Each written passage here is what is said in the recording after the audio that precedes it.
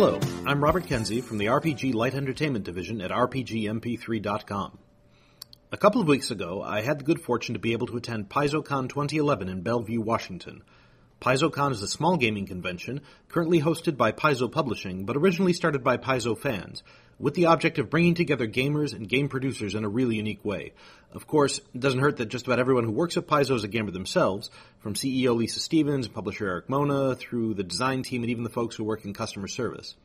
At the convention itself, the staff mingles with the guests and goes out of their way to solicit feedback and talk about new products, but also to play and talk about games. Over the course of the weekend, there were Pathfinder Society games, special event games run by the Paizo staff, numerous seminars on game design, as well as Paizo's plans for the future, and even a special event banquet where new products were announced and past successes were celebrated. It's not all exclusive to Paizo, however. In the past 4 years, Paizocon has developed a reputation as a place where game designers and third-party publishers come to talk shop and game in a way that's not really possible at larger events such as Gen Con. As a result, there's all kinds of game developers and creative types walking around the halls, and you never know who you'll run into. Because of all this, the con was a rich hunting ground for a podcaster looking for interviews, and I got a good chance to talk at length with the folks behind Pathfinder. What follows are the edited highlights of those interviews, and I'd like to thank all of the participants for taking the time to talk with me. The first person I ran into at the con was lead designer Jason Bullman, who was walking up and down the registration line and greeting the crowd as they waited to get their badges. Here's what he had to say on the morning of the first day of the con. At Paizocon, I'm talking with Jason Bullman, lead designer. Yeah, I'm really excited about the upcoming basic set you guys are going to be putting out in the coming year. Can you tell us anything about that right now? Well, we're here at the opening of Paizocon. We actually have a banquet scheduled here tomorrow afternoon, where I'm going to be tomorrow evening, where I'm going to be talking all about the beginner box. So you're going to get a lot of news about that throughout the show. Right now, I can tell you that we're really excited. We just sent it to the printer. The entire thing is now finally gone, so I get my life back, which is nice. But the box is really exciting. It's really designed for new players to have a way to easily get into the game without having to read a 576-page rule book, which can be a bit intimidating for your average 14-year-old. So it's got 2 easy-to-read, easy-to-use books in it, one for players, one for game masters. It's got a bunch of handy tools to allow people to jump right into the game. They don't have to read a lot. They can just get right to playing. So we're really excited to be talking about it here throughout the show, and if you pop back in with me later on in the show, I'll be happy to tell you all about it. I'm looking forward to it. I managed to snag a couple of tickets to the banquet, so I'm hopefully going to be there and get to hear more about that then. I know that I'm looking forward to it because it's going to make a good gift for my daughters, who actually are very interested in playing Pathfinder with their old man, but the core rulebook being as thick as it is a bit daunting for... Yeah, it's really more of a weapon than a book right now. I mean, you can use it as a reference manual, but really, to 14-year-olds, it looks like a gigantic textbook. So, we're really excited about the beginner box. It's a good way to introduce new players or interested players or even lapsed players to the game without having to be intimidated by a gigantic rules set. So, we're really excited to have it out, and we're really excited to be showing it off here at the show. Another thing I'm looking forward to is Ultimate Combat. Which is coming out. Is that going to be out in time for Gen Con? Ultimate Combat is slated to come out at Gen Con. We've shipped that off to the printer, too. We think that'll be ready on time. It better be. Yeah, we're really excited about Ultimate Combat. It's got a lot of really great rules in it, some really fun stuff.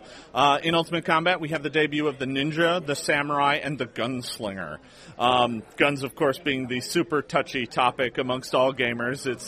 But we provide a nice, robust system for using guns however much you want to use them in the game, from not at all to everybody's got a gun shooting everybody. And gradients in between, right? For me personally, I don't use guns a lot in my campaign until the PCs encounter pirates. And the pirate captain always has a gun. That's a rule of mine.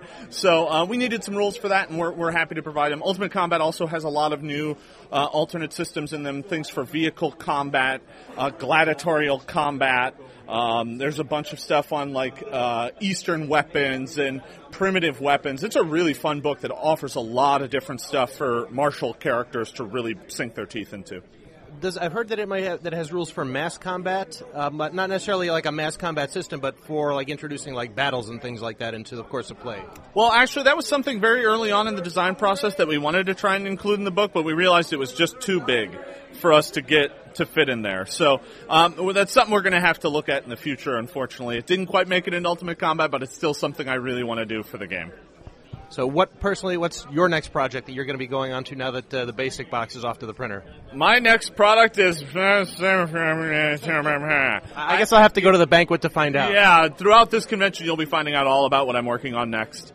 Until then, though, I got to keep tight-lipped. All right, I understand. Well, Jason, thanks very much for talking to me. I look forward to seeing you around the con. Are you running any games here at the con? I am actually running a game in just a few hours called Cursed Lot. It's a game I run every year, so this is Cursed Lot 4, in which all of the PCs are terribly, horribly, debilitatingly cursed.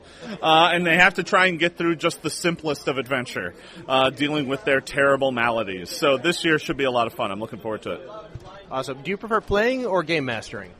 Well, I have the heart of a game master, so that's what I do mostly. But I do enjoy playing quite a bit too. I get all over the board. So this con mostly I'll be game mastering. But if I find a chance to sit in on a table, I'll do that.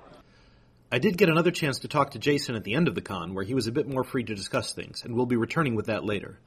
For the moment, though, let's talk with Theodore Thompson, who had a table near the registration booth and was handing out copies of the Pathfinder Chronicler anthology book. I'm talking with Theodore Thompson, who is the editor of Pathfinder Chronicler Anthology. And can you tell us pretty much what is the Pathfinder Chronicler Anthology? It's a group of writers that want to create the best fiction we can. We basically love Paizo, so we create all our works around Paizo. So, like, all of the stories and the characters is all based in Galarian? Correct. To be specific, yeah, Galarian is the place. And how did you get connected with all these different writers? I created a website called PathfinderChronicler.net. They contacted me, and we all basically worked together. We started editing each other's stuff to be published on the website, and that's where it started. And how did it come to be bound up in this handsome softcover format here? Someone said that they wanted to create a group of stories from our Pathfinder Fiction contest we held last August. And we put it together. We took the best stories that we found from the contest, the top 10. We also took writers that didn't make it to the top 10, but they came to our website and wanted to try out what we did. And they improved their stories to such a level that we also include them in our book. And there's also stories from our website as well. So it's basically 3 different angles basically coming in this book. So did Paizo help you at all with the publishing of it? James Sutter's always been there for us. He's always been supporting us, and we appreciate that. Is there going to be an anthology volume 2 at some point for next year, maybe? Yes, there will be an anthology volume 2. It's going to be a much larger book, I have a feeling. And if somebody wants to get involved, it's PathfinderChronicler.net. Just drop us a line. We'll set you up, and we will work with you, and we will improve you, and we'll make you the writer you want to be. All right, excellent. Thank you very much for talking with me, Theodore. Thank you. After talking with Theodore, I moved into the dealer's room and happened to run into James Jacobs, Paizo's creative director. He spoke to me about upcoming releases, as well as the open call for ideas for Pathfinder Society adventures. I'm here speaking with James Jacobs, creative director at Paizo. So, James, everybody's really excited about the new basic set that's going to be coming out. When is that due out? That is actually going to be coming out in October. But we just sent it to the printer maybe a week ago. But we've got a mock-up of it here at the show that we'll be talking about later on at the banquet. We'll be doing a big presentation of all of the components and stuff inside it and all that. So one of the other big releases we're going to be doing in a couple months at Gen Con is Ultimate Combat. That's basically, we just released Ultimate Magic. Ultimate Combat's the companion piece of that, so it's got a lot more focus on fighters and barbarians and rogues and cavaliers and characters that don't really use magic all that much. There's still some options in there for if you do want, you want to be more of a battle wizard or a war cleric or something like that. As a creative director, do you get a lot of submissions from people who are looking to publish a PFS module or something like that? We actually, for right now, for the Pathfinder Society, we have basically it's an open call. Anybody who wants to write up a submission or something like that, you can write it in, send it in to Mark Moreland, is the guy that is going through all of those. So that's pretty much going all the time. We've also got the RPG Superstar program that happens every year. That's a big contest, and whoever wins that gets an adventure published, basically, in, I think, February of every year. Anything happening that you want to plug right now, or that you can plug right now? One of the big things that we're going to be talking about later in probably tomorrow noon is I'll be announcing the adventure path that comes up after Jade Region. Jade Region, of course, is the one we're launching at Gen Con, which is going to reveal a lot of stuff about the other side of the world, Tian Sha, and basically it's a big Asian-themed adventure path with samurai and ninja and oni and a bunch of stuff like that. So those will be some 2 topics I'll be talking about a lot in the days to come. All right, excellent. Are you going to be running any games while you're here? Yeah, I've got 2 on the schedule. I've got one today later that is based on a game that I've wrote and I've been playing for about a decade now called Unspeakable Futures. It's kind of a post-apocalyptic Lovecraft, Fallout, Dark Tower, Mismatch, Road Warrior, all of these things all rolled together. Anything that's cool about the post-apocalyptic type future. And it uses the Pathfinder system, so I'll be running that one later today. Then tomorrow, I'm going to be running a Call of Cthulhu game about basically what the investigators are playing ghost hunters sent out to this haunted house. And since it's Call of Cthulhu, there's going to be more than just creaking noises in the night to harass them. So that's going to be pretty fun. Is it a 1920s game or a modern game? It's modern, so should be interesting. Just out of curiosity, you use Pathfinder rules for that, or do you use like one of the more the newer editions of Call of Cthulhu? I'm actually going to be using the old classic Chaosium basic role playing system. That's the one that that's one of my favorite systems. I think that's everybody really loves that over the newer version. Well, it is. It's just so elegant, and it's been around for almost like 30, 40 years or something like that. It's been around for decades, and they've gone through 6 editions, and it hasn't really changed much. It's just so simple and doesn't really get in the way of the story and everything like that. I really, really enjoy running those games. What's the last character that you played in a long-term campaign? The last character I played in a long-term campaign, well, I've got one right now that Rob McCreary is running. It's a cleric of Desna. He's doing kind of a Kingmaker game, but it's set in Ayabaria, and we've been doing that game for I don't know, many, many months, and we're still like only 3rd or 4th level, so it's kind of slow going experience-wise, but that one's pretty fun. And then Jason Bowman has just started up this weekly grind, he calls it, which is basically every Monday and Thursday he runs 2 groups at Paizo through one encounter in this super meat grinder dungeon. And the last session we had, he killed off Eric. So Jason Bowman is not afraid to kill off his boss. But then I guess I did the same thing in a Cthulhu game I ran, and Eric still gives me grief about that. So it's a tricky thing, gaming with your boss. I imagine so. One of the guests of honor at Paizocon was author and designer Ed Greenwood, creator of the Forgotten Realms. He was gracious enough to let me pull him aside for a brief discussion about his current projects, as well as sharing his ideas about emphasizing roleplay and creativity in games.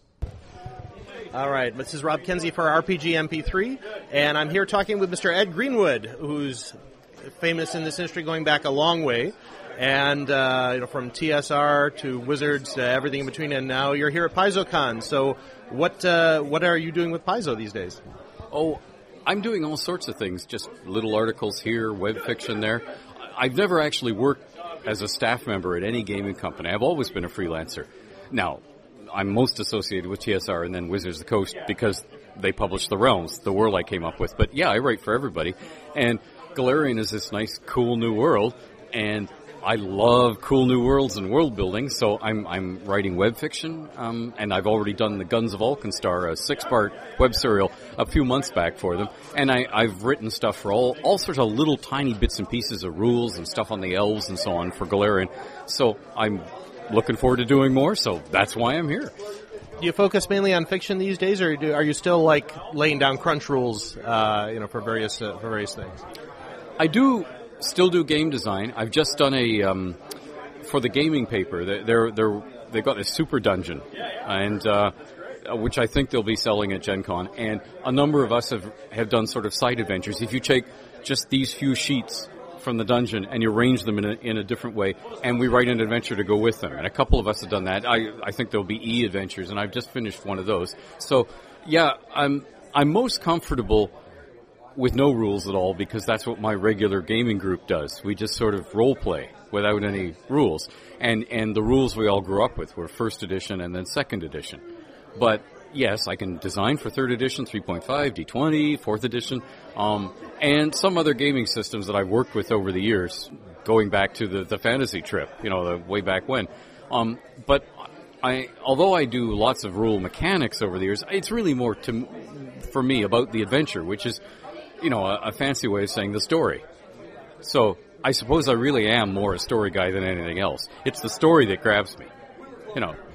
You prefer game mastering or playing? I get to do more playing. I don't really prefer one over the other. I suppose if I'm playing something in the realms, I would like to be the game master, because if anybody else is doing it, I'm always thinking, no, he got that wrong, or no. You have to correct the DM while he's doing it. And I don't ever want to do that, but I just had this little thing going on inside my head that, maybe that should have been done differently, or you're sure we're in Waterdeep? Because you haven't described it like Waterdeep. We could be anywhere, sort of thing. And I don't ever want to do that, because that ruins the game for me. And if I ever open my mouth, it ruins it for everybody else. It's not fair to the DM. So I suppose if I was in the realms, I'd like to be DMing. Yeah. Has anyone ever surprised you with something really Oh yes. In fact, I agreed that the realms could become a shared world so that not everything in it would be something I put there. Because the one thing that happens when you do that is you can never be surprised by your own world. If you go around a corner and there are 8 orcs jump out at you in an ambush, they're there because you put them there as the designer, and you know they're there, so you can never be surprised. Of course, surprises can be delightful surprises, or they can be otherwise surprises. But most of the stuff that has come from designers, and I don't just mean guys who are paid to be designers or gals who are paid to be designers, I mean all people who design have been good, because gamers are full of imagination. So there have been a lot of times where I've been, oh, this is really cool.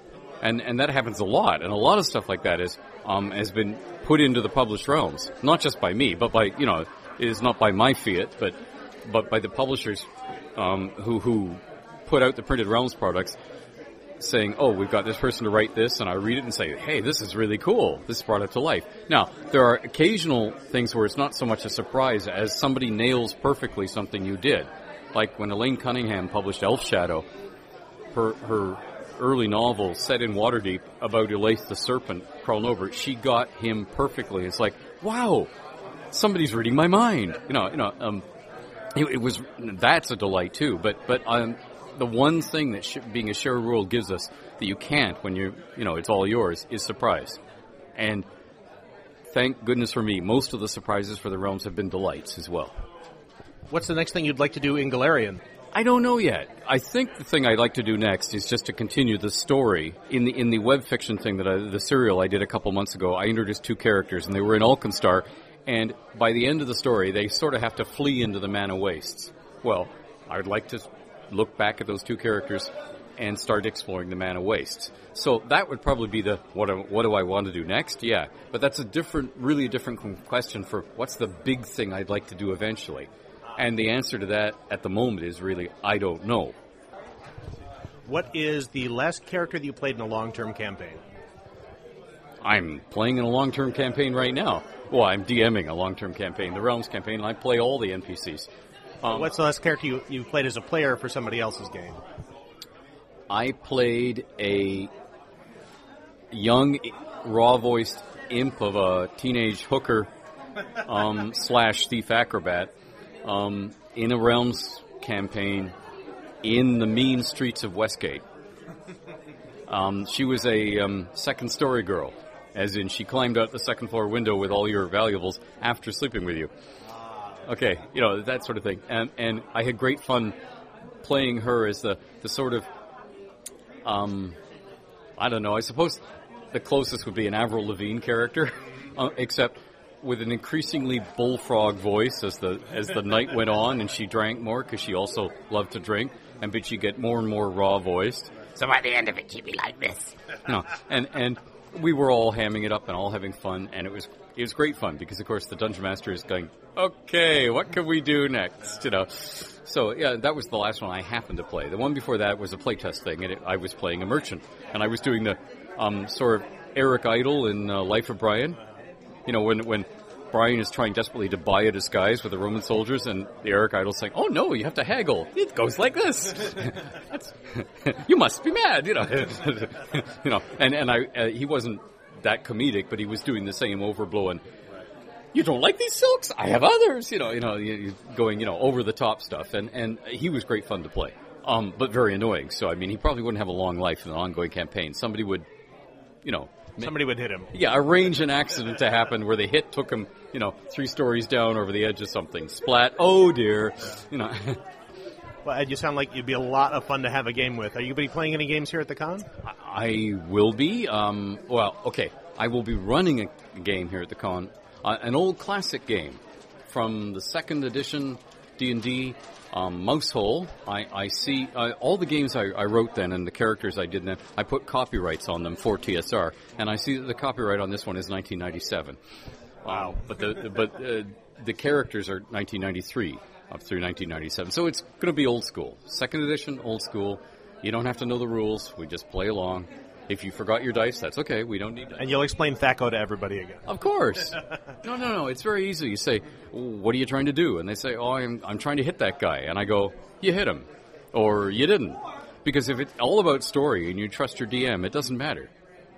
That's a very interesting kind of approach to it. And I've heard of people who do that. I haven't done that myself. But it said that you really have to have a good amount of trust between the players and the game master for that. The players have to... You have to trust the players that they aren't going to try and break out of the box and do something absolutely outrageous that real-world characters could do, like pull out their cell phones. And at the same time, the players have to really trust that the Dungeon Master is there to entertain everybody and that the players are the heroes. So unless they misbehave, they try and do something really outrageous beyond what their capabilities, they will carry the day. And if the players trust you then they'll try stuff. Because, hey, we're the heroes. That they only stop doing that if they think, no, the Dungeon Master is our adversary and he's looking for ways to kill our characters.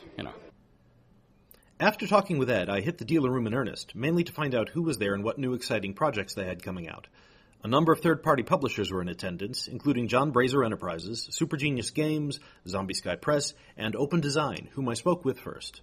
My name's Adam Roy, and I'm a member and contributor of Open Design and Kobold Quarterly, two faces of the same coin.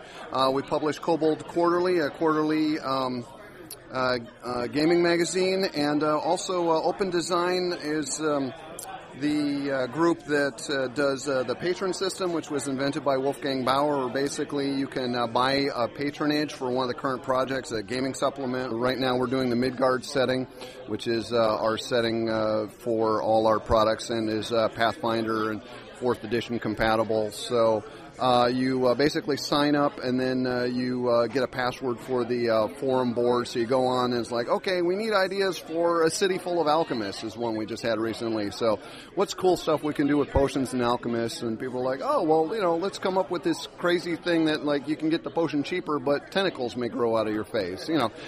Just crazy stuff like that. And it's just a lot of fun and a way to connect with a lot of the community worldwide. We've got people from New Zealand and Australia and Finland and everything all on the boards pitching ideas. So, if you want to be involved in a project, see your name in print as a patron or a contributor or maybe even developer eventually, it's a kind of a great way to pull back the curtain and sort of get a first step into the industry if you're into that sort of thing. Does the Midgard world that you're designing, does it have like a theme or something? There's been a lot of discussion about that. The main thing that Wolfgang Bauer, the founder of Open Design and Kobold Quarterly, said is that we don't want it to be a kitchen sink setting.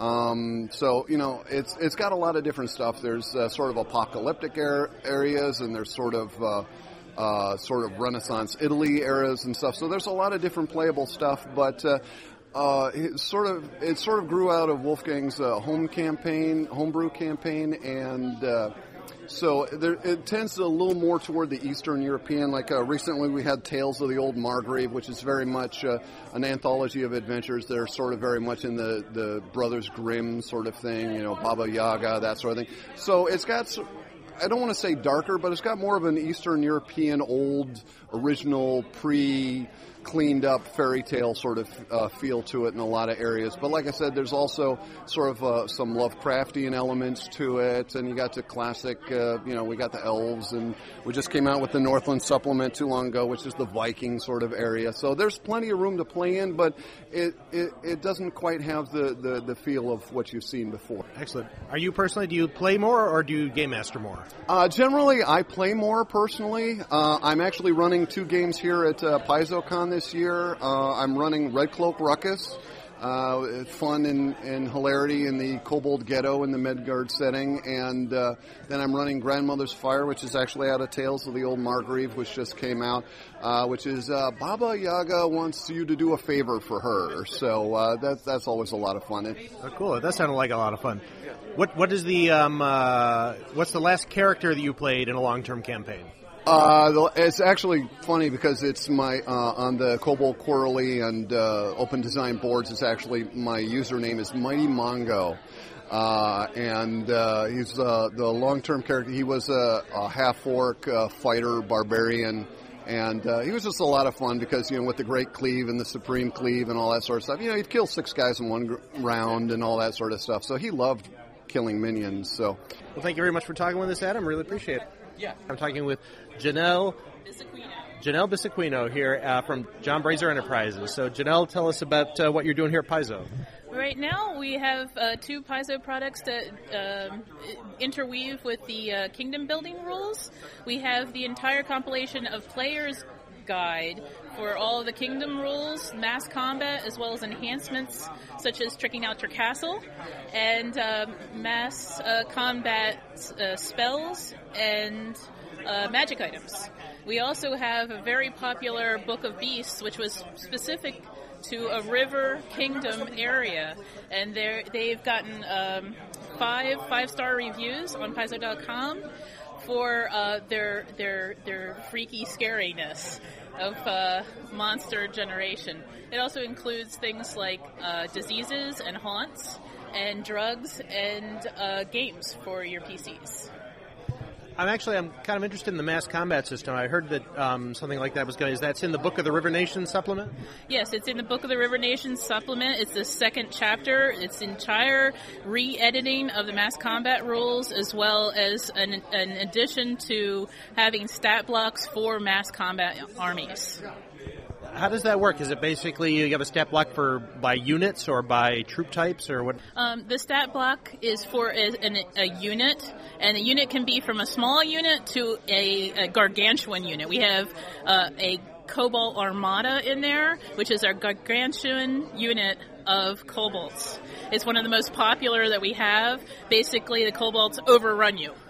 Well, what's the next big thing coming from John Brazier? Right now we're doing a PDF series of assassins for the kingdom building rules, because every kingdom has to fall once in a while, or at least the king has to die, or the queen. So that's next. All right, we're looking forward to that. Thank you very much. Okay, this is Rob from RPG MP3. I'm here with the good folks at Hero Lab, and I know that a lot of people out there are already familiar with what Hero Lab does, but what does Hero Lab have here at Paizocon? So we just released a couple cool things. We released the Ultimate Magic Supplement, which has the new Magus class, the new spells, new feats from Ultimate Magic. We also just released Hero Lab 3.7, which is a bunch of cool new features, including customizable output, printing multiple heroes at once, and a whole bunch of new stuff. We're showing both of those off here at the show. We're also demoing our Mac version for the first time. You can see it here in the show. It's still in beta, or still pre-beta, but we're hoping to have it out for Gen Con this year. All right, now I'm a GM, and so obviously I have to create a lot of NPCs. How easy is it to set up a quick NPC in Hero Lab? It's dead easy. Hero Lab does all the validation for you, makes sure your NPCs conform to all the rules.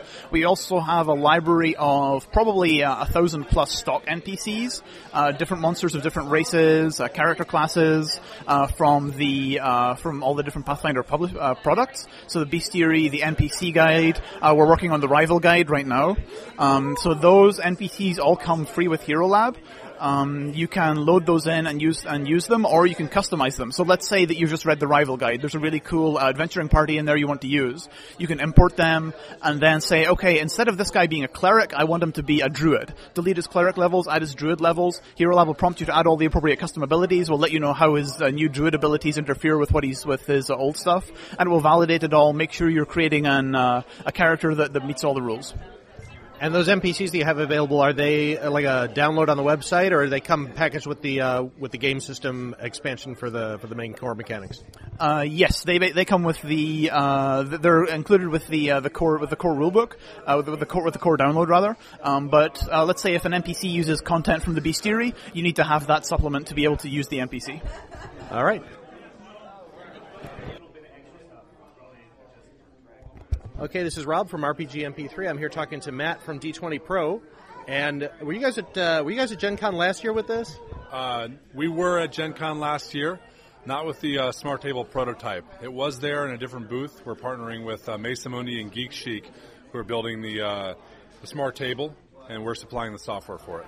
And let me describe what I'm looking at here, and that is that this is it's a projection virtual, well, not virtual, there's nothing virtual about it. It's actually very real. I'm looking at it right now, but it's basically a projection screen inside a handsome cabinet that is designed for you to play on the screen with, obviously, we've seen things like this online before in a more crude format, but what I'm looking at looks very, very polished and very, very slick. So why don't you tell me a little bit about it? Well, it's still a prototype, and I don't want to steal the thunder from my friends at Mesa Mundi and Geek Chic, but it's multi-touch capable. It will be tracking what they call fiducials, so you'll be able to put stickers on the bottom of your miniatures and place them on the screen. It'll recognize them automatically, and you can also gesture with your fingers to resize the map, move your miniatures around. So it's definitely a future of gaming, showing you the best possibilities of what software can do, but still be, like you said, very tangible, very real, still be around the table with your buddies playing D&D, but using the power of the computer. I see. Okay, so you're the ones who are developing the software to work with the system. Yeah, that's why Toby was nice enough to let me borrow this prototype, was to further augment D20 Pro's capabilities. I met him at Gen Con last year, and he was actually running map tools on it, doing his demos. I said, hey, man, you got to check out D20 Pro. So he gave it a try, and then that's built the partnership we have developing, and I expect to be adding a lot of capabilities that take advantage of that, capabilities of the tabletop itself. Right now it's just using Windows Touch events to do all the interaction, but D20 Pro will be evolving to do multiple finger gestures. Like I said, the little glyphs, the stickers on the bottom of the minis, recognizing those. That doesn't happen yet, but it will happen soon. So tell me a little bit about D20 Pro then, and how that works. Obviously, I can just looking at it right now, I can tell that it's a lot more than just a mapping software. It is, and it started out as a hobby project of mine because I was a lazy DM, tired of tracking hit points and initiative, and it seemed like my party had haste the entire night. So I started building tools, and it evolved into what D20 Pro is now. So it's really at the heart of it, it's cranking through combats where you have 15 buffs in play, high-level monsters, multiple attacks. So in addition to mapping, chat, and dice rolling, you can also do a lot of gaming mechanic automation. So, for instance, not just for somebody who's playing with people online, but, if I'm playing at the table, okay, and I don't have one of these amazing touchscreen, cabinets or whatnot, how can D20 Pro help my game and help me adjudicate the game better, help make my game run faster? It started around the table because I was playing around the table with my friends. So you can use it as only on a single computer, as a super powerful GM screen, keep track of all the initiative, your monster's attacks, his saving throws, all that. Rather than flip through pages, you just click on the monster and do its saving throw, for example. And then you can add an extended desktop and another display to your one computer and run the player version of the software together with the judge version, and then the players can only see the parts of the map and the monsters you want them to see. And after that, you can start adding more computers to it. So the classic around-the-table scenario now, DM has their computer, the players have their computer connected to your HDTV or a projector, or players bring multiple laptops, and they can all see their actions. So you can use it as much or as little as you want. And if you have a projector, you can project from the roof, or if you have a smart table, you can play with miniatures and dice with the virtual maps all together. So you have a lot of capabilities. And how much does the package cost? Well, D20 Pro is $30 for the entry full plus 2 guest license, and it works out to $10 a computer connected to the game after that. So you can add on to your full license. Players can buy their own licenses and join games with those. Obviously, you GM. Do you play as well? When I have the time. I love to play, but I'm more or less GMing or developing D20 Pro. And what was the last character you played in a long-term campaign? A Lizard Man Spect Lest and a Savage Tides module for Pathfinder. Cool. Sounds cool. All right, well, Matt, thank you very much for talking to me. Thank you very much. And appreciate it. And it looks like something I'm going to have to check out online. Thank you. This is Rob from RPG MP3, and I am here at Paizocon with Stan! Exclamation point from Super Genius Games. Stan, how are you? I'm doing great. It's good to meet you. Good to be here. Thank you. Now, tell us a little about Super Genius Games, what you're publishing, and what your next big projects are. So Super Genius Games is a small game design studio. Mostly it's me and Owen K.C. Stevens, and we're working with some freelancers. We do a lot of Pathfinder support. Since November 2009, we put out one Pathfinder PDF every week. So at this point, we're somewhere over 80, I think, and going strong. We just had another one come out a couple of days ago. But we also are doing support for Call of Cthulhu and Savage Worlds. But here we're talking about the Pathfinder. And besides the PDFs, which you can get online at the Paizo store or One Bookshelf or RPG Now, we have a compilation of some of the best of our PDFs, which is called the Adventurer's Handbook. It's got, I believe, 12 of our best PDFs compiled into one handbook-style product. About 125 pages. And just as a Paizocon exclusive, we have the Genius Guide to the Time War, which features two of our more popular base classes we put out, the Time Thief and the Time Warden, both of which feature various plays on the idea of chronomancy and magic that can affect time and actually use practical time travel rules in a game. Okay, and the website that, again, where people can find your stuff, just they can buy it through Paizo's store, obviously, and Super Genius has its own website as well? Yes, we supergeniusgames.com, but we don't sell there because we like to help support Paizo all the way. So we do most of our sales through Paizo. If you're looking to buy our stuff, we have a very good presence there. We're on the message boards a lot, but you can come visit our site too. That's supergeniusgames.com. Cool. So, Stan, do you GM more generally, or do you play more generally? Over the course of my gaming life, I GM more, but in the last year or two, I've mostly been playing. What's the last character that you played in a long-term campaign? Or a short-term campaign? What was the last memorable character that you played?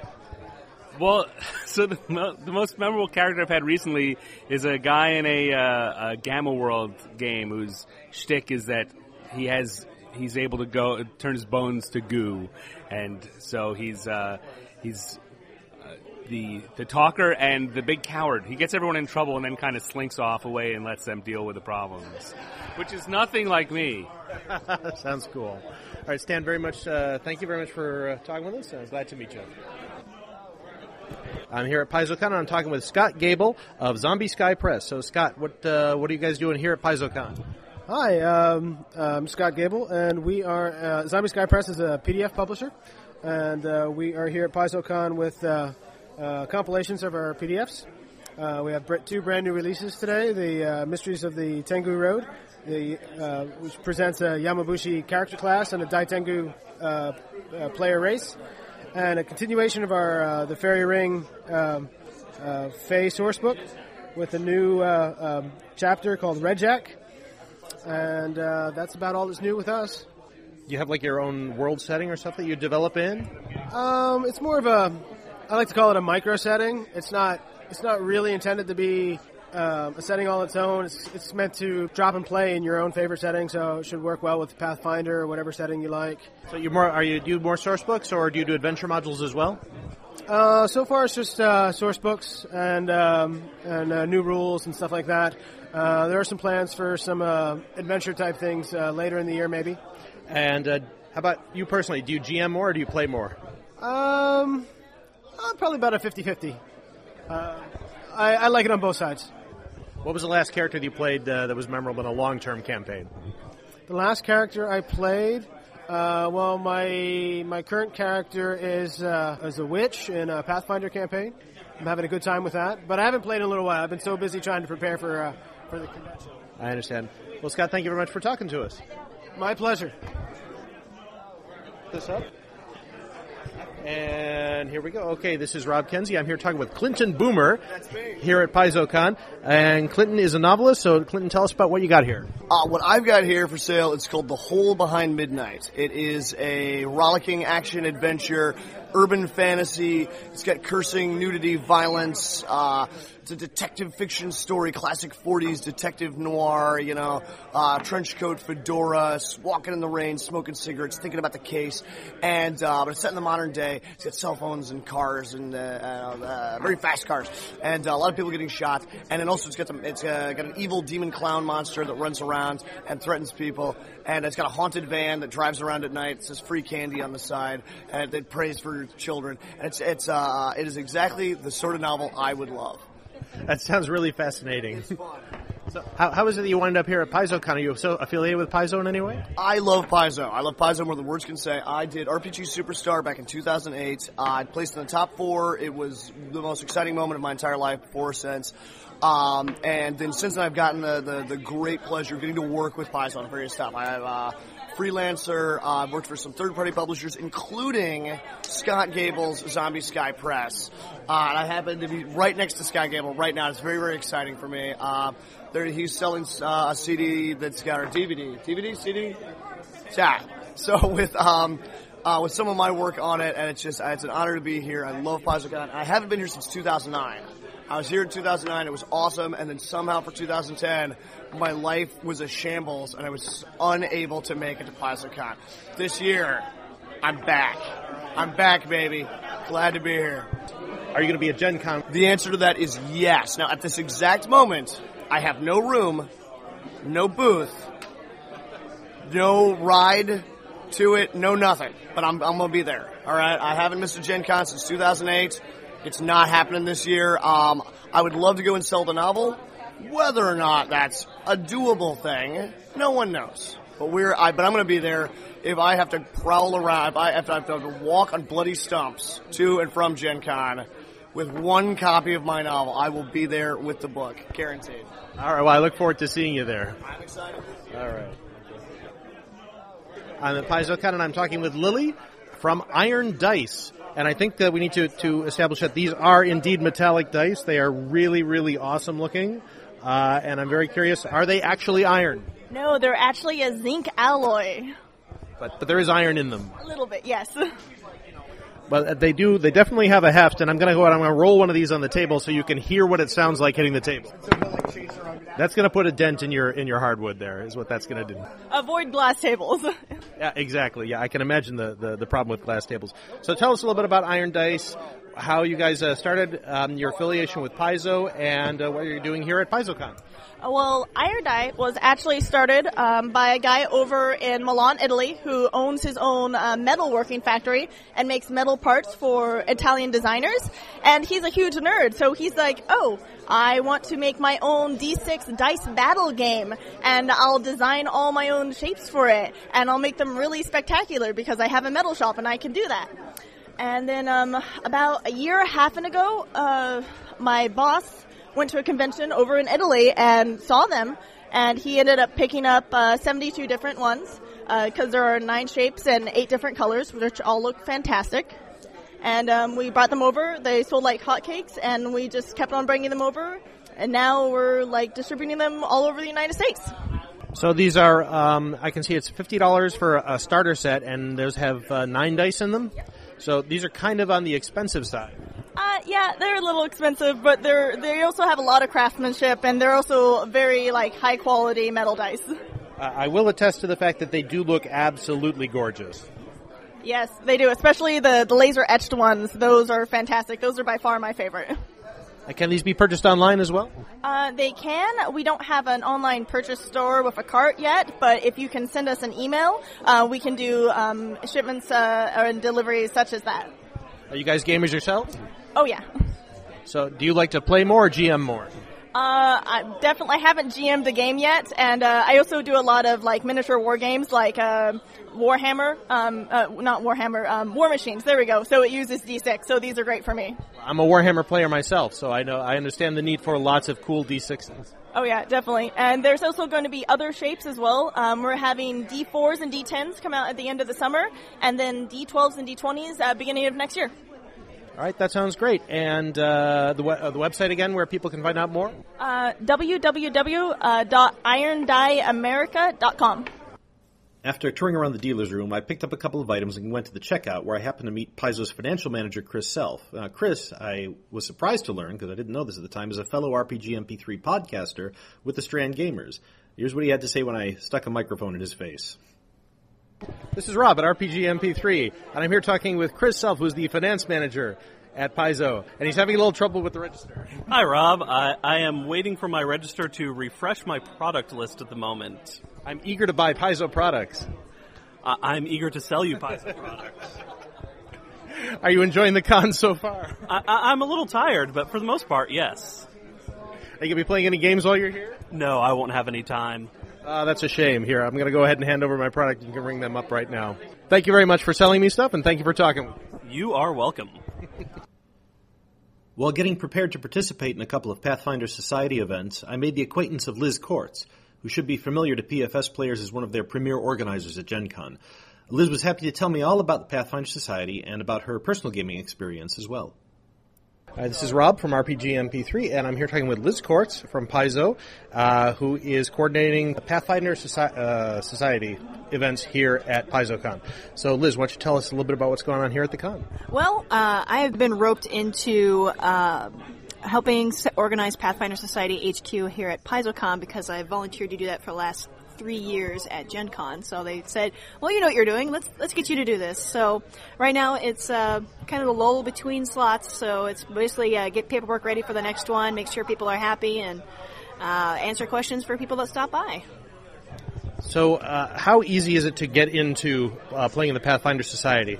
Really easy. Just show up with either a character you've made yourself by using the guidelines we have for available on Pathfinder Society at Paizo.com, or we have pre-generated characters here, so we can just get you set down and ready to go and start playing immediately. Now, Pathfinder Society has been around for, I think this is the 4th year? This is the 4th year, yes. There was a season 0 where we were testing out, how the society kind of bureaucracy works and how to do the paperwork, and that was season 0 was the last year we did 3.5, and when season 1 kicked in, that's when we switched over to Pathfinder RPG. So, what's new for the Pathfinder Society this year? There are lots of stuff new. There's going to be some really interesting changes, but that's definitely Mark and Hiram's bag, so I'm not going to let that cat out. Is that going to be happening at the preview banquet tomorrow night? I'm sure there's a future of Pathfinder Society, I think, up in the seminar this convention, but I know we're continuing doing the previews over the next couple months, but the big reveal is definitely going to be at Gen Con. All right, excellent. You going to be at Gen Con yourself? I am. I'm going to be in the same seat that I'm sitting in right now. Awesome. I will be at Gen Con as well, and hopefully I will see you there. We'll see you there. Okay, excellent. And one final question. Do you normally play more or GM more? I like to GM. I like the director's chair. Excellent. What was the last thing or the current thing that you're GMing? I am not GMing anything currently. I'm actually a player in Kingmaker as well as a player in a homebrew game. So, and Curse of the Crimson Throne. So you're definitely. So what are you playing in Curse of the Crimson Throne? In Curse of the Crimson Throne, I am currently playing a 12th level Inquisitor. Thank you very much for talking with us, Liz. After the day's events, I headed to the hotel bar to relax. Of course, as long as my microphone was out, I took the time to speak to Paizo message board luminary Russ Taylor, designer Adam Daigle, and author Kevin Murphy. Okay, it's Rob Kenzie from RPGMP3.com, and you are here at Paizocon. It's the end of the day. We're hanging out in the bar, and who am I talking to? You're talking to Mean Russ Taylor, known by many as possibly the most wicked, obnoxious person on the Paizo chat room. Oh my goodness! What handle do you go by? When Sebastian's not around, I go by Russ. Okay, cool. Track me. There we go. So, how's your con so far? Pretty good. I got to skewer a bard on the end of a lance during the Grand Melee. That was kind of a high point. Killed 3 other players in the morning. So 4 body count con. It's a good one. Now wait, you weren't playing a cavalier, were you? A Ronin. Ronin on a horse, and in the morning I was playing a red cap with a scythe. Okay, I noticed your shirt says you're a volunteer, so are you volunteered GMing and stuff like that here? Yep, I'm running a few PFS things. In the morning tomorrow I'll be running Creeps of the Borderlands, in which the denizens of the Caves of Chaos avenge themselves on the adventurers that have plagued them for so many generations. Oh, please tell me you have an open slot in that game. I have 6 slots and 7 players. Oh, denied. Yep. Sorry to hear that. Anyway, so your games went well today? Yeah, like I said, many dead. You get a chance to play as well as GM? Yeah, this morning we were playing Bestiary Bash. We each cook up a monster and try and kill the other players as many times as we can. That sounds like fun. 4 was only good for second place, unfortunately. This is Rob from RPGMP3.com here at Paizocon. It's the end of Friday. Everybody's here getting liquored up in the bar. And I'm talking to the man who's probably more liquored up than anybody else, or will be by the end of the evening, Mr. Adam Daigle. Adam, how are you?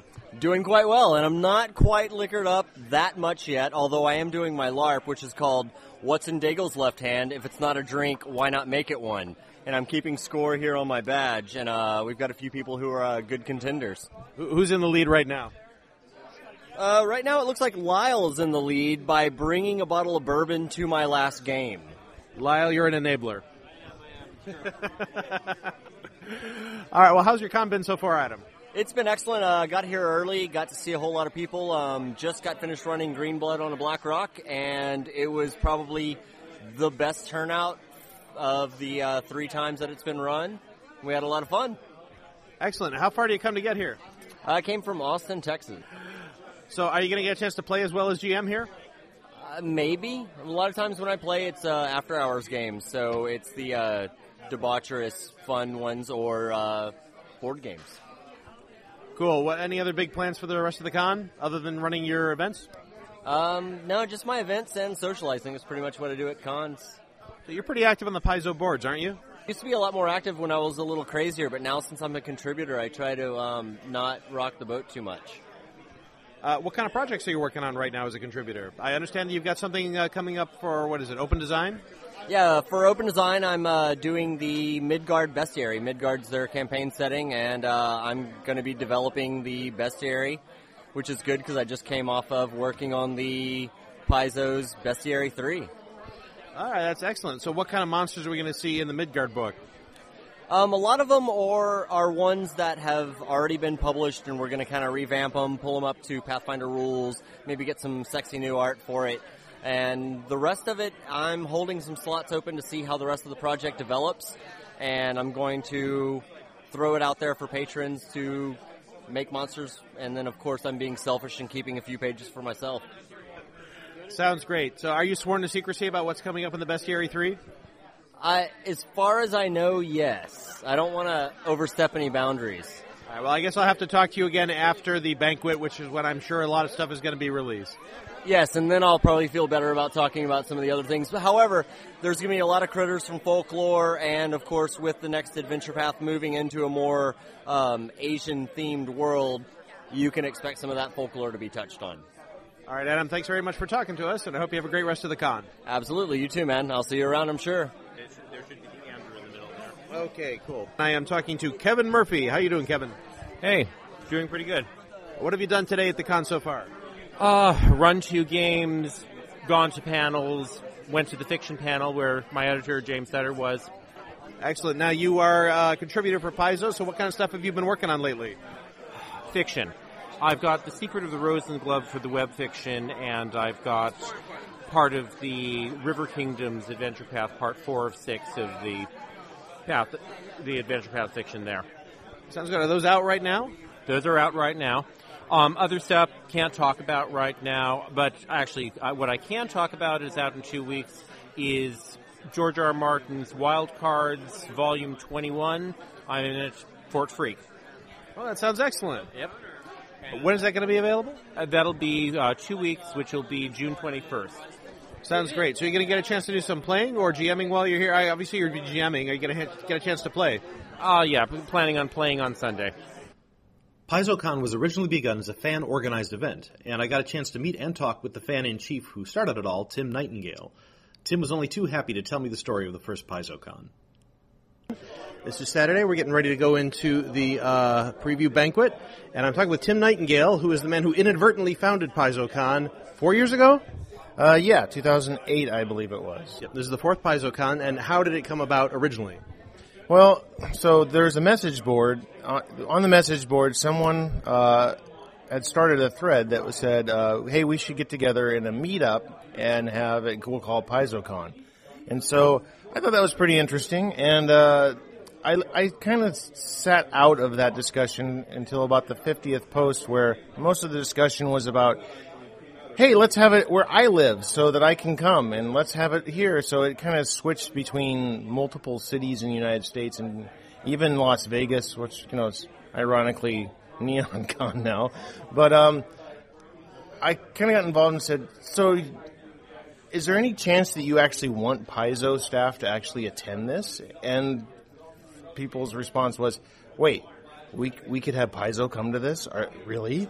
And at the time I was gaming with, I was in the office games with several Paizo staff. I think it was Jason Bowman's Eberron campaign at the time. And I said, yeah, sure, I can ask them. I'm sure I can get a couple of them to come, maybe even run some games. And they're like, that would be so cool. Can you go find a hotel for us? And before I knew it, it was kind of my thing. So we had about 30 people that attended the first one.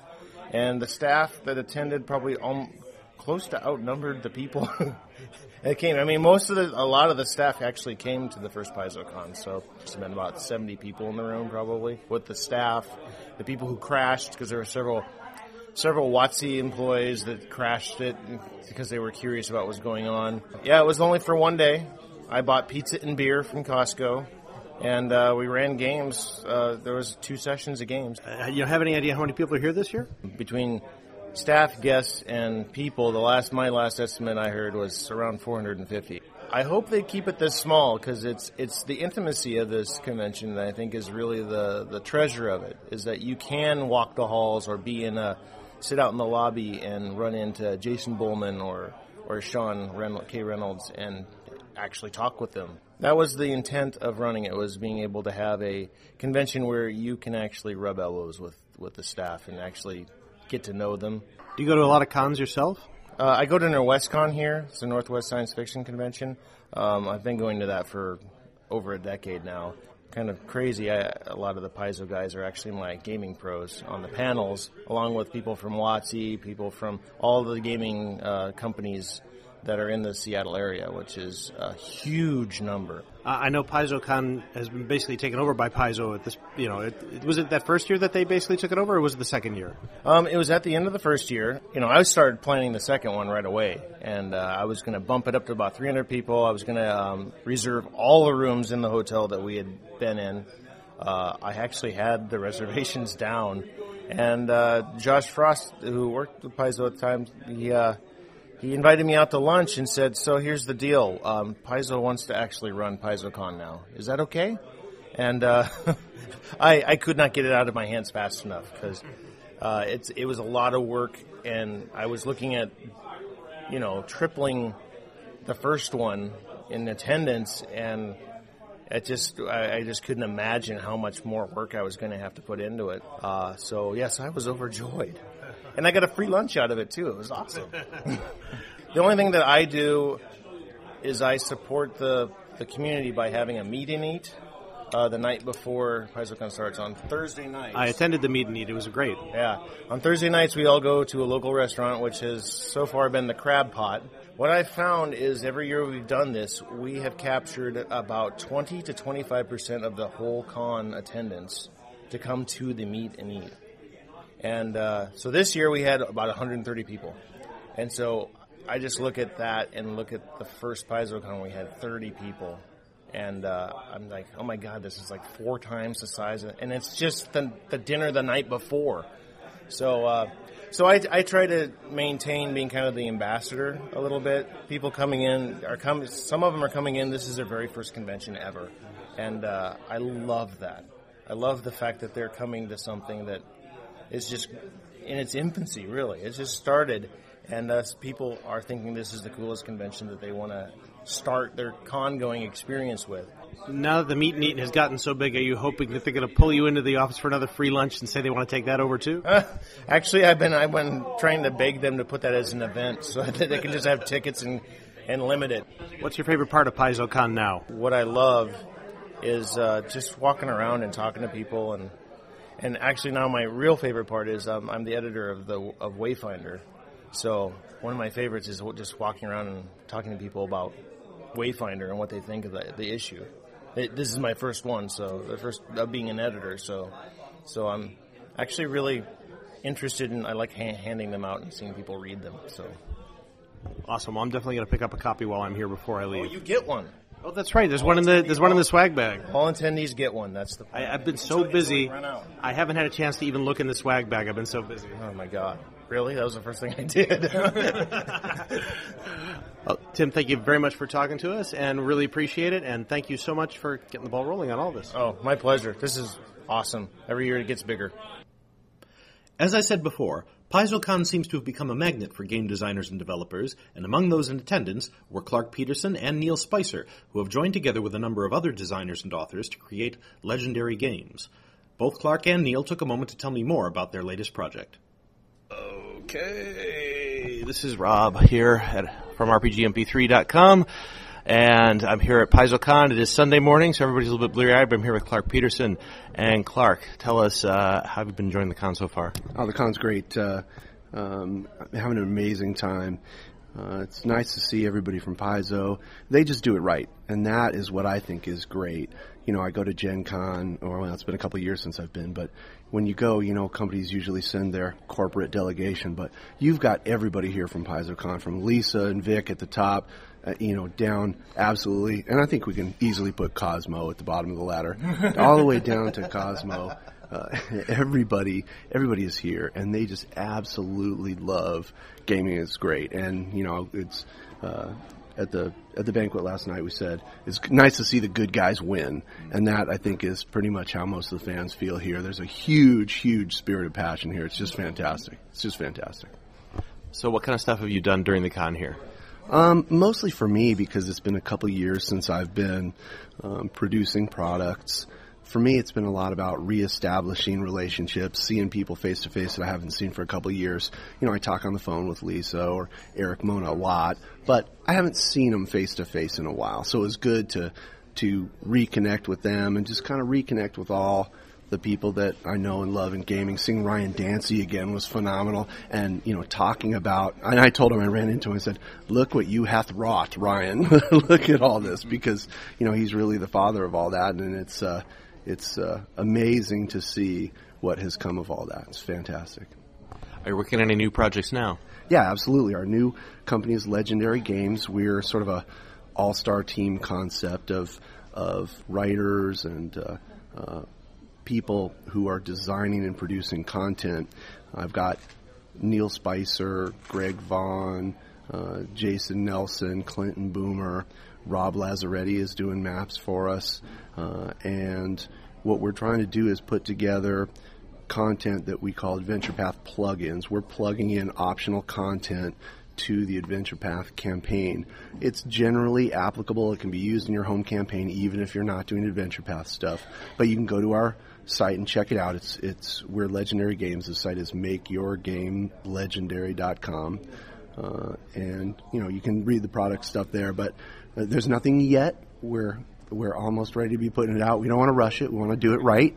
But that's what we've got in the works, and it's really cool. Cool. What here at the con, have you run any games? Have you played games while you're here over the weekend? No, I've done a lot of seminars. That's been really important to me.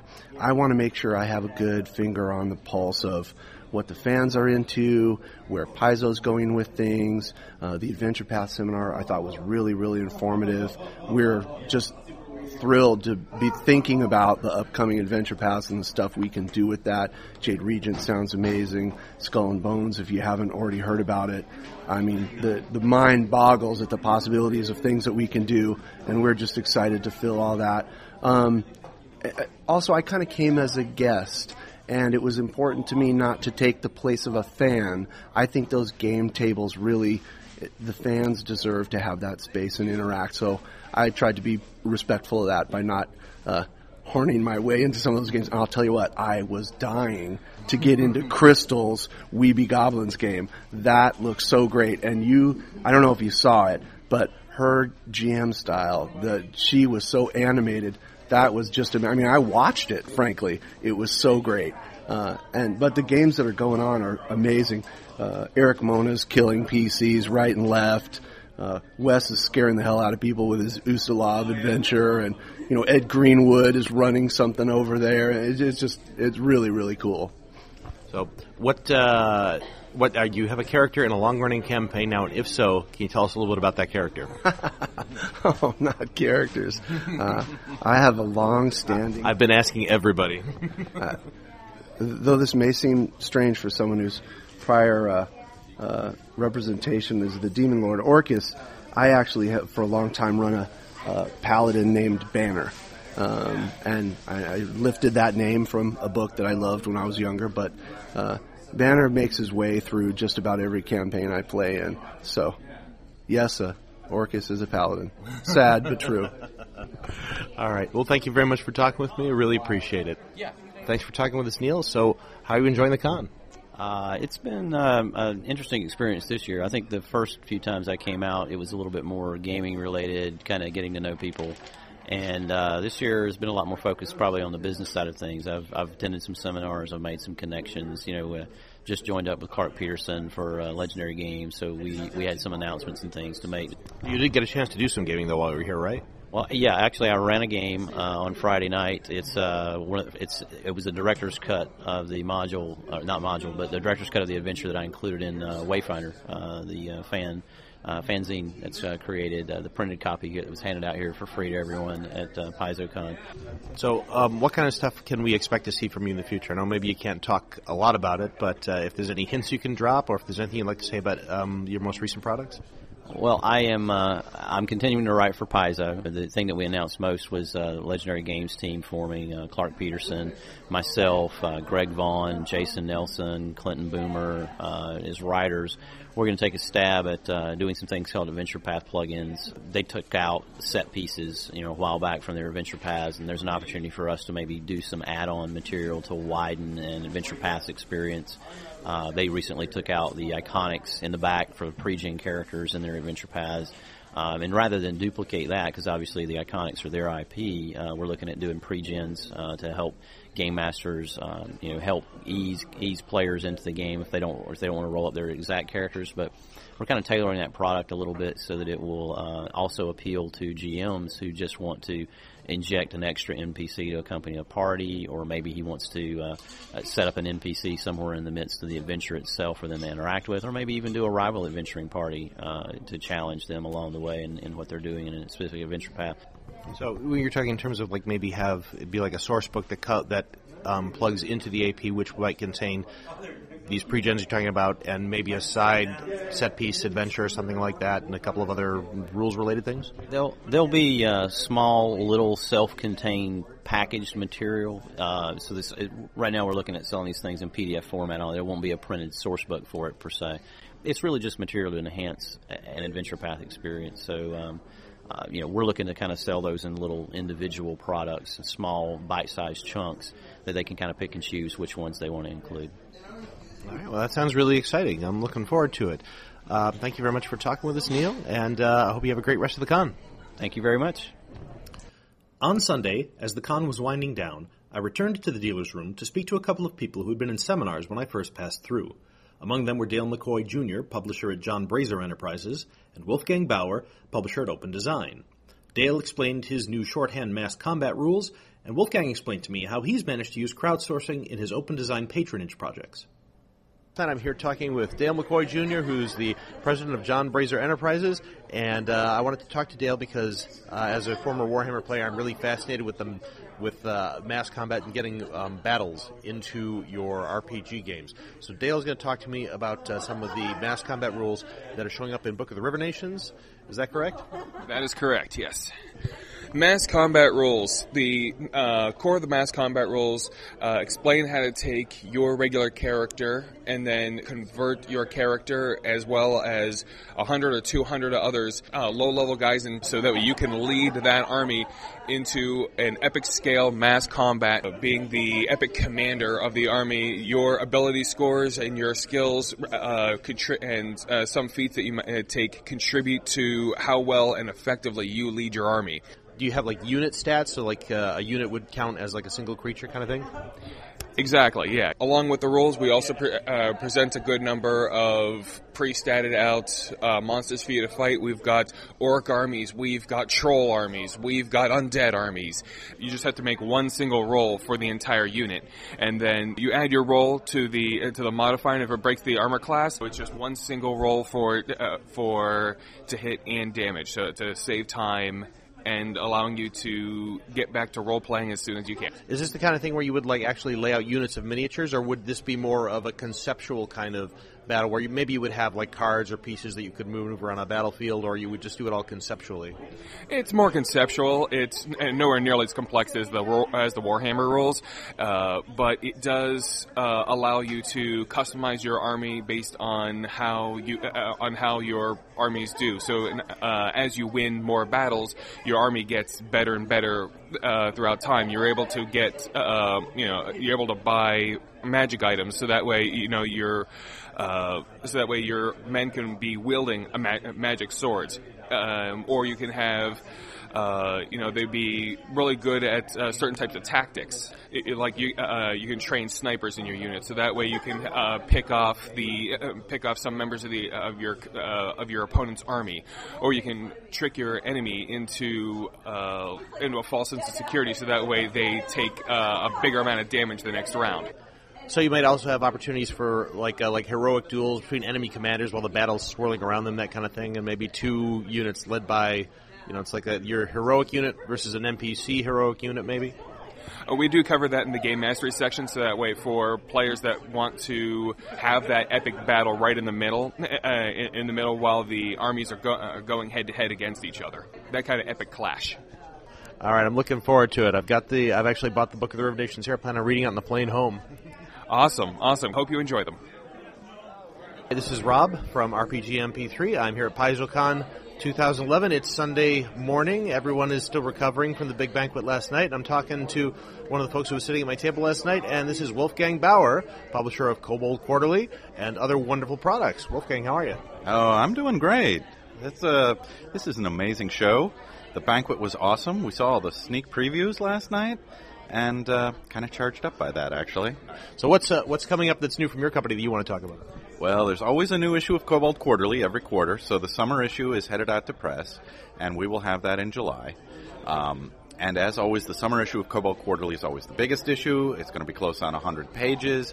We've got some great Pathfinder content. We've got an exclusive piece from Green Ronin that I'm excited about.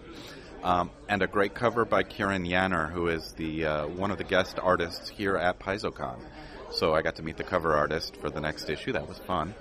Other than the magazine, which is always coming out, and I'm always excited by because I'm a magazine fiend, we also have the Book of Drakes coming, which is a collection of 20-some-odd new drakes, large and small, for your game.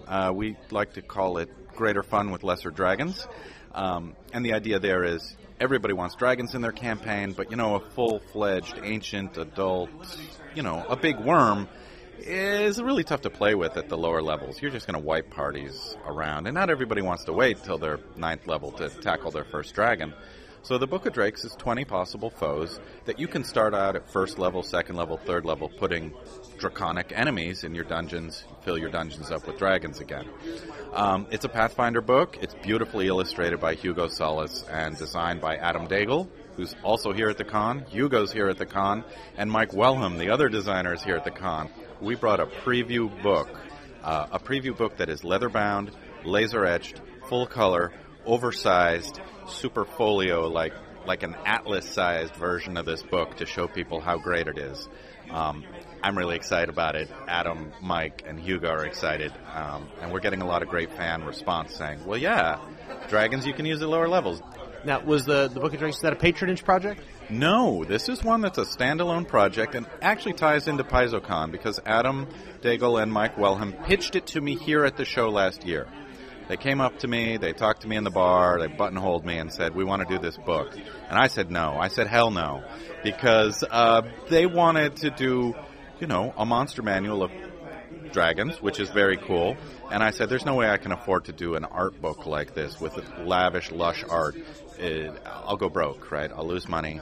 It'll look beautiful. Everyone will love it. And I will be crying quietly to my accountant. So I told them to go back and rework the outline in a way that had still a lot of art, but maybe a chapter on spells for drakes, and maybe some new equipment for drakes, and maybe some things that didn't require wall-to-wall full-color illustration the way the dragons do.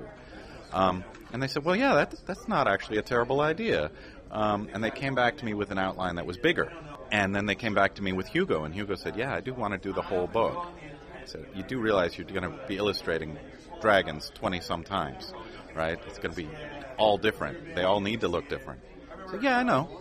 They're going to look great. He said, don't worry. And I worried because I'm a publisher, and publishers worry.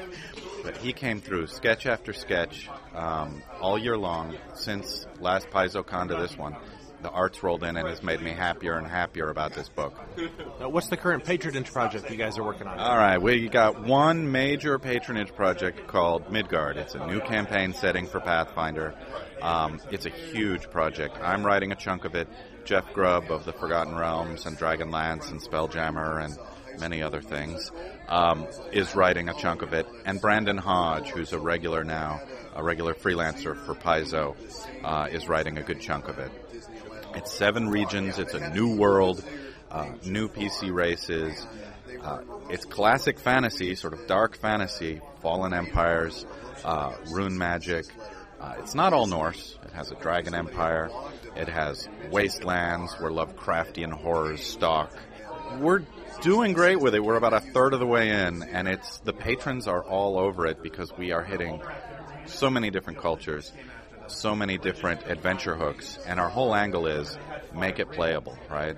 If it's just sort of ancient history, dusty backstory for 20 pages, we're cutting that. It needs to be living, breathing, here and now, stuff that people use in the world right away.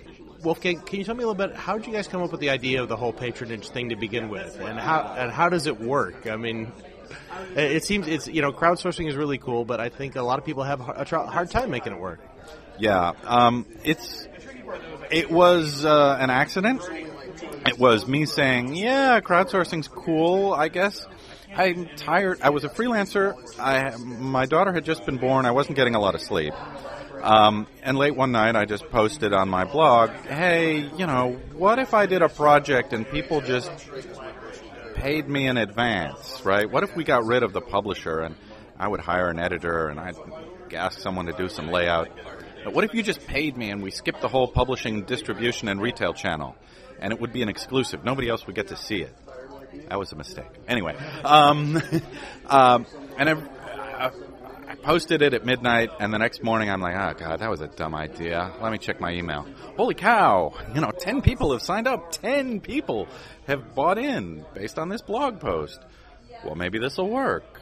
And I tried to get a little more momentum around it. I promised people, okay, here's what it is. I put some teasers out there. I still hadn't written the thing. I kind of had an outline for what I wanted, but basically people trusted me the first time out, and then I said, we're going to design this together. I'm not going to just take your money and go off to a back room. This is going to be a patronage project where the patrons, you, who've thrown $20 in, you're going to see my manuscript as I go along, and I'm going to brainstorm with you. And when I have a question, I will poll the patrons. Jeff Grubb actually said this would never work. He said, this is like, you're asking 50 popes to oversee Michelangelo's work on the Sistine Chapel. It's just ridiculous. Too many cooks. And I said, well, I'm still going to be the benevolent dictator. I'm still going to make the final call. But having a crowd as a sounding board and having smart gamers look at the text early is going to make it a better book. patronage-style feedback loops like this make better game products. Then the Any Awards started showing up.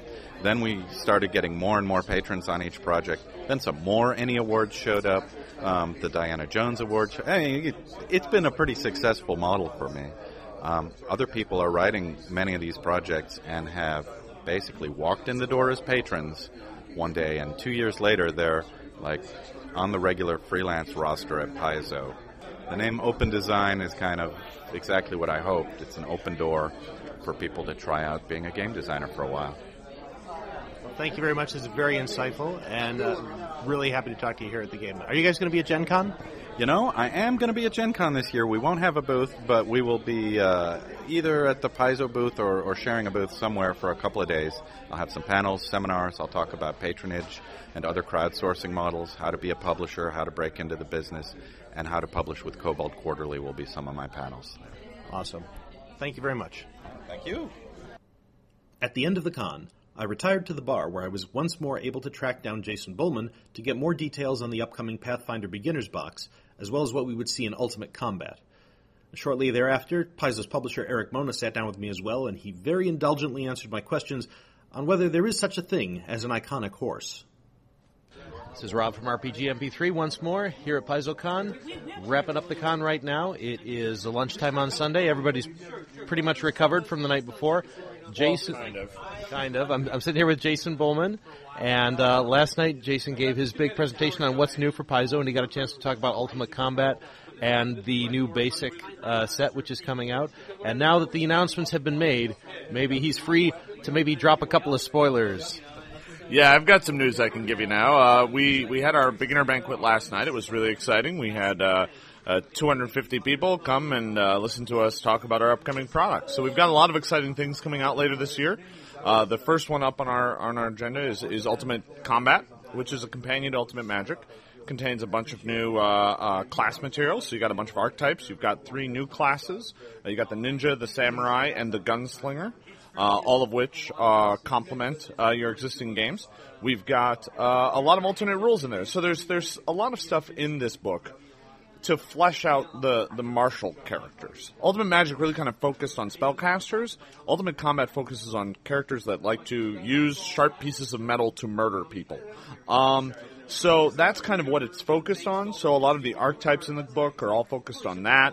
But, you know, we wanted to make sure that some of the other classes got some fun, too. So, you know, there's an archetype for a wizard that uses a gun. Yeah, that's the character I want to play. That has a long tradition going back in D&D, if you know your history. Yeah, you got to watch out for those wizards with guns. They're dangerous.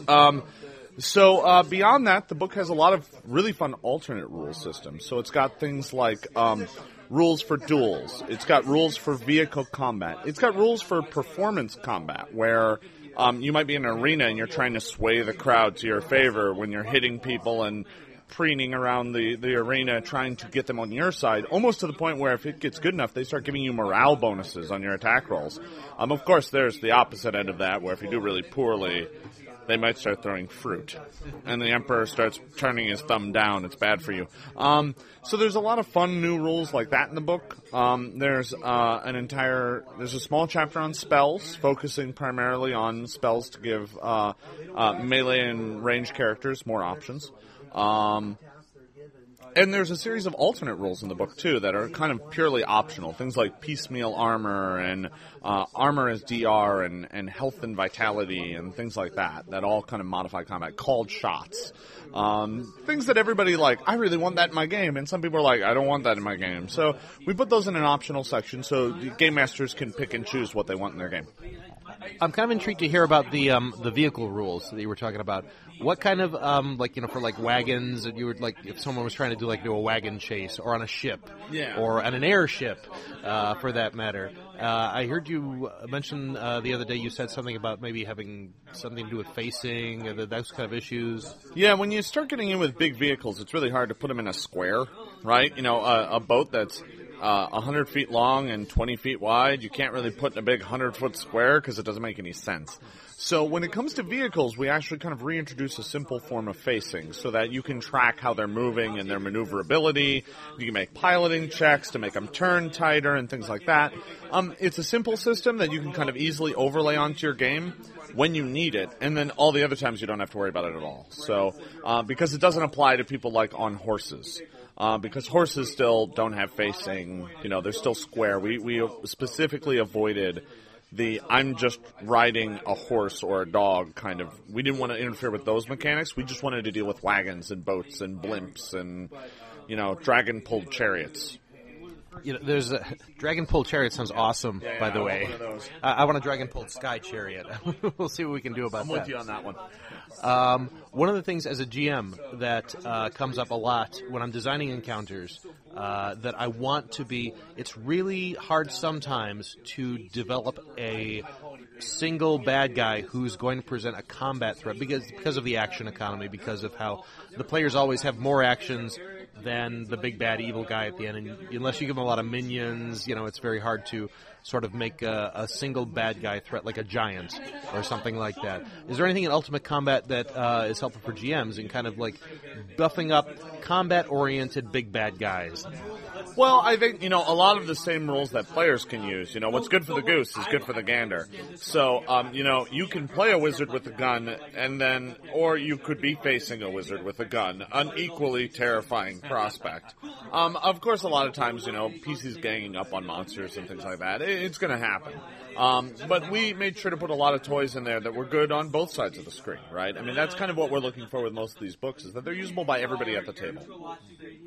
Well, I know that I was very happy when Ultimate Magic came out and I saw the Magus character because, actually, every book you've put out so far, it has something in it that immediately is useful to the game. Like, for instance, when the APG came out, I happened to be needing something exactly like a witch. Hey, there was a witch. Ultimate Magic, I happened to be needing something like a Magus. There's the Magus. I may have been camping outside your house while you were running your game. No, continue. I think I'm going to have to get a pair of binoculars. That's a good call. That's a good call, yeah. Now, the basic set, you gave a seminar a little bit earlier today about the basic set and what's going to be in it and how it's going to be structured. Yeah, we're really excited. The Beginner Box is a very exciting new product for us. It's a way for us to introduce new players to the game, people who have no idea what Pathfinder is, or maybe even no idea what a role-playing game is. It's really designed to ease people into the game. It's a simplified rules system. It's straightforward. It's streamlined. It's designed so that when you open up the box, you can be playing within 15 minutes. It's got a lot of great components. It's got a 64-page Heroes book, a 96-page GM book, a flip mat with the dungeon on one side and a blank on the other so that you can draw your own dungeons. It's got 87 monster and player pawns, these little cardboard stand-ups with plastic bases that you can slot them into. It's got a set of dice. It's got 4 pre-generated characters with complete rules to play them, so you don't even have to open up the Hero's Handbook to begin play. It's got 4 blank character sheets. It's got all the rules and all the tools you need to really get started, and we play-tested this within 10 minutes of opening the box. You know nothing, and 10 minutes later, you're in a life-or-death fight against some rather nasty goblins.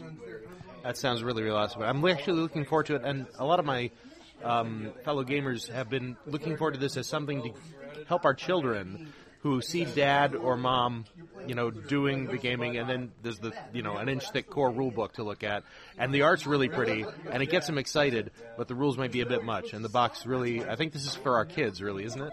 Well, yeah, I mean, we recognize that a 576-page rule book is a bit much to hand a 13-year-old or a 10-year-old and expect them to really get. So this is really designed to kind of build up your knowledge of the game and ease you into it. So it introduces one concept at a time, slowly building your rules knowledge as you go along. And, then when it basically push comes to shove, some of the more complicated concepts are just omitted. There's no attacks of opportunity in the Beginner Box. It's just not something that we really felt that you needed as part of your play experience when you were brand new. Now, it's an important part of the game tactically later, but for the beginning, when really what you want to do is kill monsters, take their stuff, and have fun rolling dice, that's not a valuable component. So we really focus on giving a fun play experience right out of the box. Well, it sounds really exciting. We're all looking very much forward to it.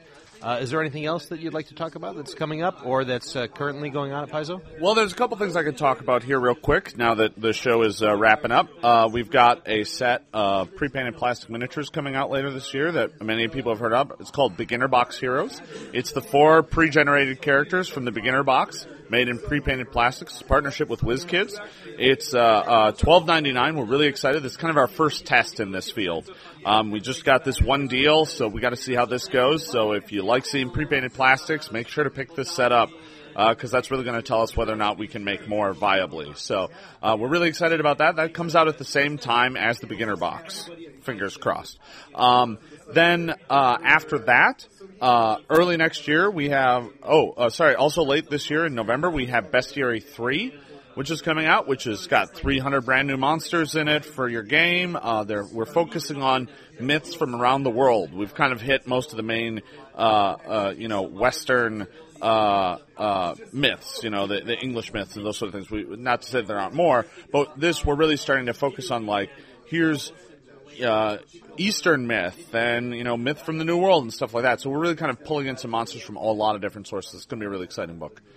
And then the most far out book that we've announced is Ultimate Races, is coming out early next year. This is a book that's really going to expand what you can do with your racial options. So, although there's going to be some class stuff in there, really we're kind of focusing on here's some ways that we can layer out your race and give you more tools to play with.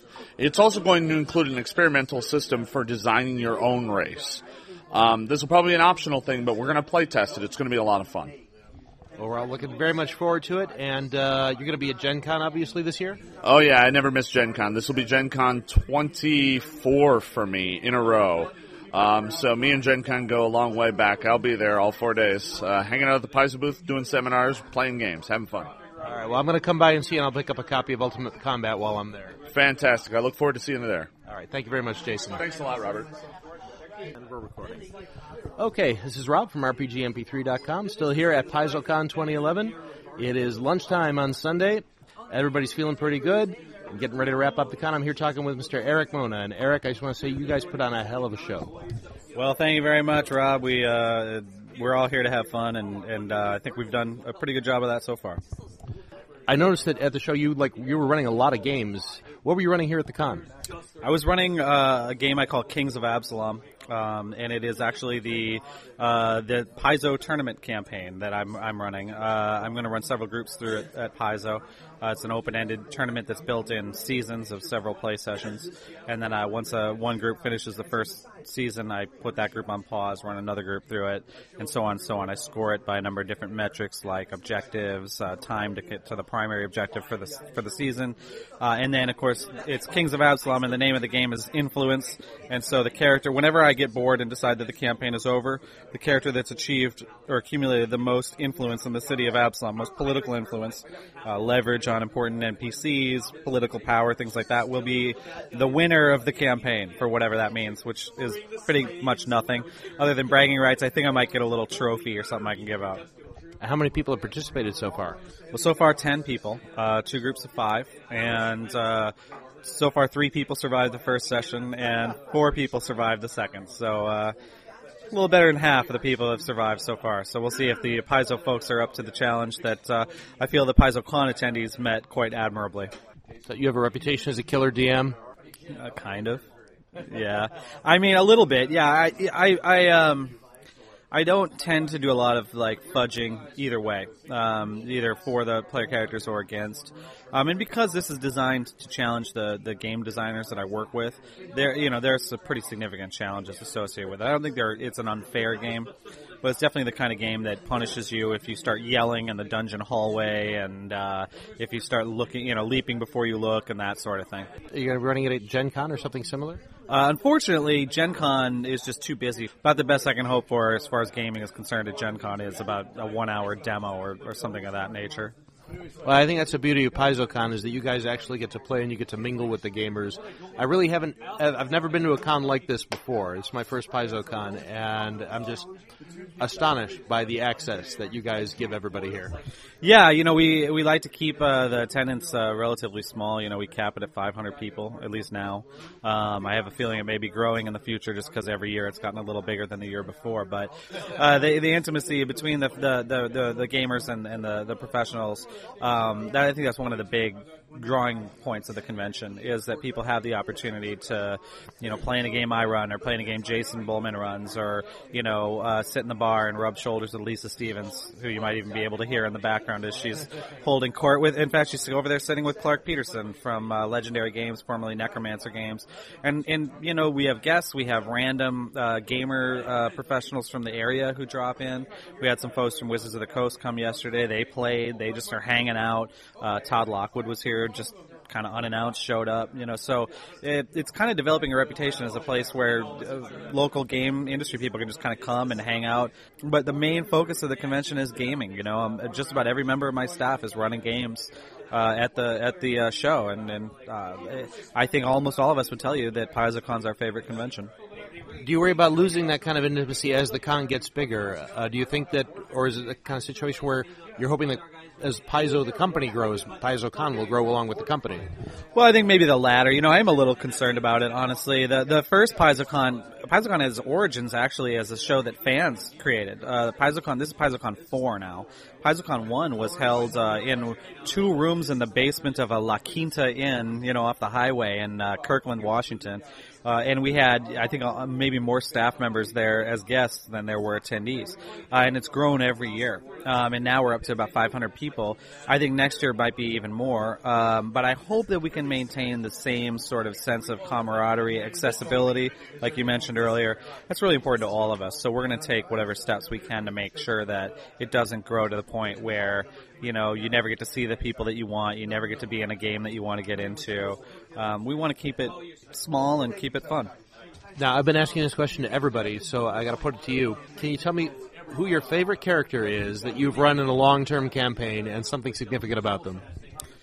My favorite character tends to be the one I'm running right now. So I would say that my favorite character in recent memory is in James Jacobs' Shadow Under Sandpoint campaign, where I play Ostog the Unslain, a Nordic sort of barbarian who washed up on shore after being betrayed by his oarsmen, on the high seas, and just wandered into the nearest tavern. And he's real proud, he's real superstitious, and he does not wear a scrap of armor. And I've managed to remain unslain now for 23 sessions. I think he's 5th or 6th level, and he has never died. And he has never worn a scrap of armor. And I'd like to keep both of those things true throughout the entire campaign. Well, they can't kill him now. He's got his own miniature from Reaper, I saw. I know, I was really nervous. That once that miniature came out, that would be the death knell of my character, and I still haven't painted it. So, that's like, people often ask what's one of the best things about being a publisher. And honestly, one of the best things about being a publisher is when Reaper says, so what miniature should we make? I can say, well, I got this barbarian character you might be interested in making a miniature of. So, all right. Well, you know what? Speaking of miniatures, actually, I was talking with the folks over at Reaper, and there is one thing that I wanted to put to you. Hate to put you on the spot, but there is one iconic that is not represented in Reaper miniatures right now, who I feel has been egregiously overlooked. Good Lord, I have no idea what you're talking about. Which one? I'm, of course, referring to the noblest of all of the iconics, which would be Donahan, which would be Alan's horse. Oh, yeah, the horse. That's really interesting. Yeah, boy. I think I'd like to see the flying chicken Eidolon. That one might be first, but I'll keep that request in mind. I never really considered the horse an iconic character, but I suppose in a way he's the iconic horse. Indeed. You need an iconic horse. Well, all right, I have a bit of a bug up my butt about mounted combat in particular in Pathfinder. So I guess you just have to get Wayne Reynolds to draw Donahan because he hasn't really drawn him. How would now in your minds, especially since I'm not sure we've ever illustrated Donahan ourselves, as the guy who's the only person who's ever asked me about this question, I'm going to consider you the champion of the horse iconic. So how would a Donahan miniature in your mind be different and more iconic than any horse miniature you could get from any manufacturer ever.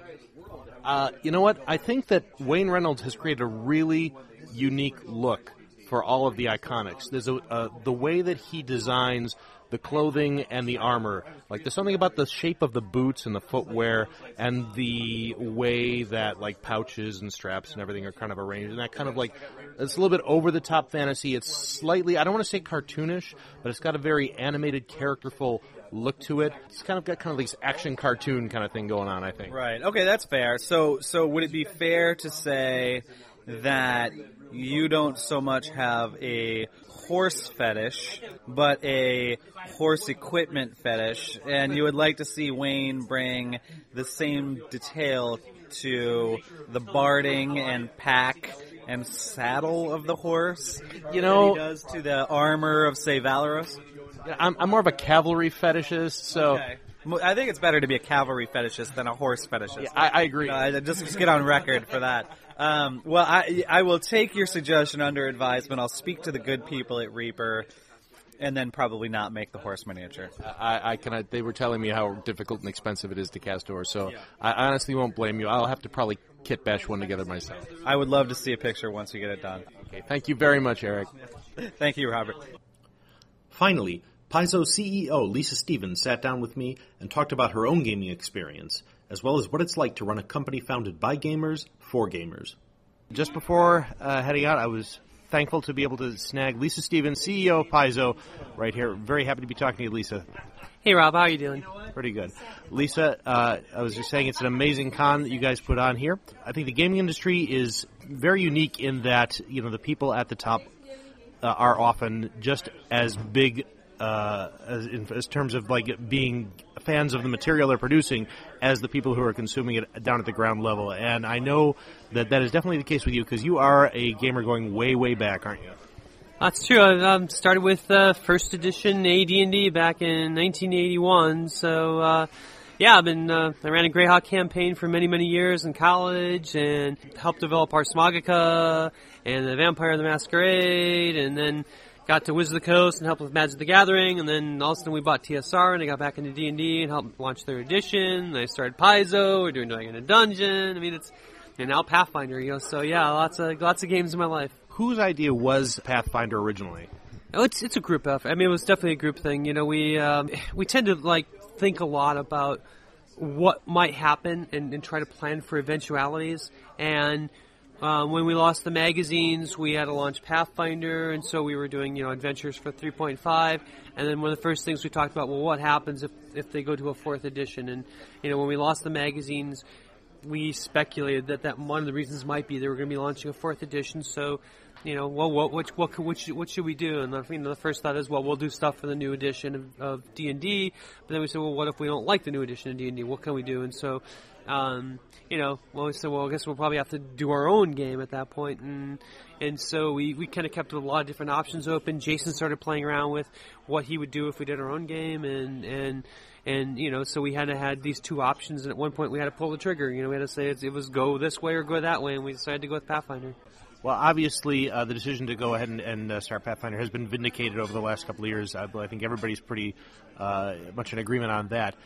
Certainly, you've got a bewildering variety of new products coming out every year. The fans really appreciate it. Is there what really excites you that is happening right now at Paizo as far as in terms of the stuff that's coming out? Oh wow, so much. I mean, every day is exciting. I'm playing Kingmaker, so obviously Kingmaker is really exciting me now. Anything that helps Kingmaker makes me a happy GM. But we just announced the Skull and Bones Adventure Path is coming out next year.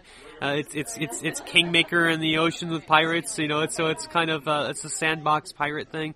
I've seen the outline for it. It's super exciting. I kind of almost wish I could go through Kingmaker faster so I could play that when it comes out. The beginner box is something that the whole top staff of the company's been putting 5-6 months into. And we all were pretty picky and had different ideas when we went into it.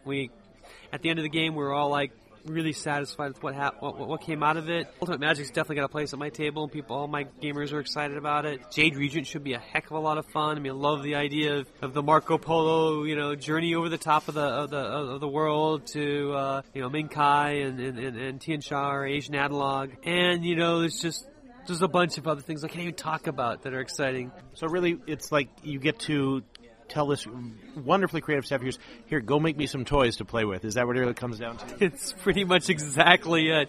And there's times I'll go in and say, I really need this for my game. And now, the bad news is that it takes about 8 to 12 months for me to get it, so we can't turn quite that fast. But a lot of the ideas for products come from actual play in the game and saying, it'd be really nice to have condition cards, all these different conditions that we have, they're hard to keep track of, the difference between fatigued and exhausted and blah, blah, blah. So having those cards and be sitting right next to me, I'm next behind my screen, and whenever someone gets it, I go whoop, whoop, whoop, whoop. There you go, that's your condition, so we don't need to worry about it. And so that was like something, for instance, that came out of the actual gameplay and saying, I could really use this.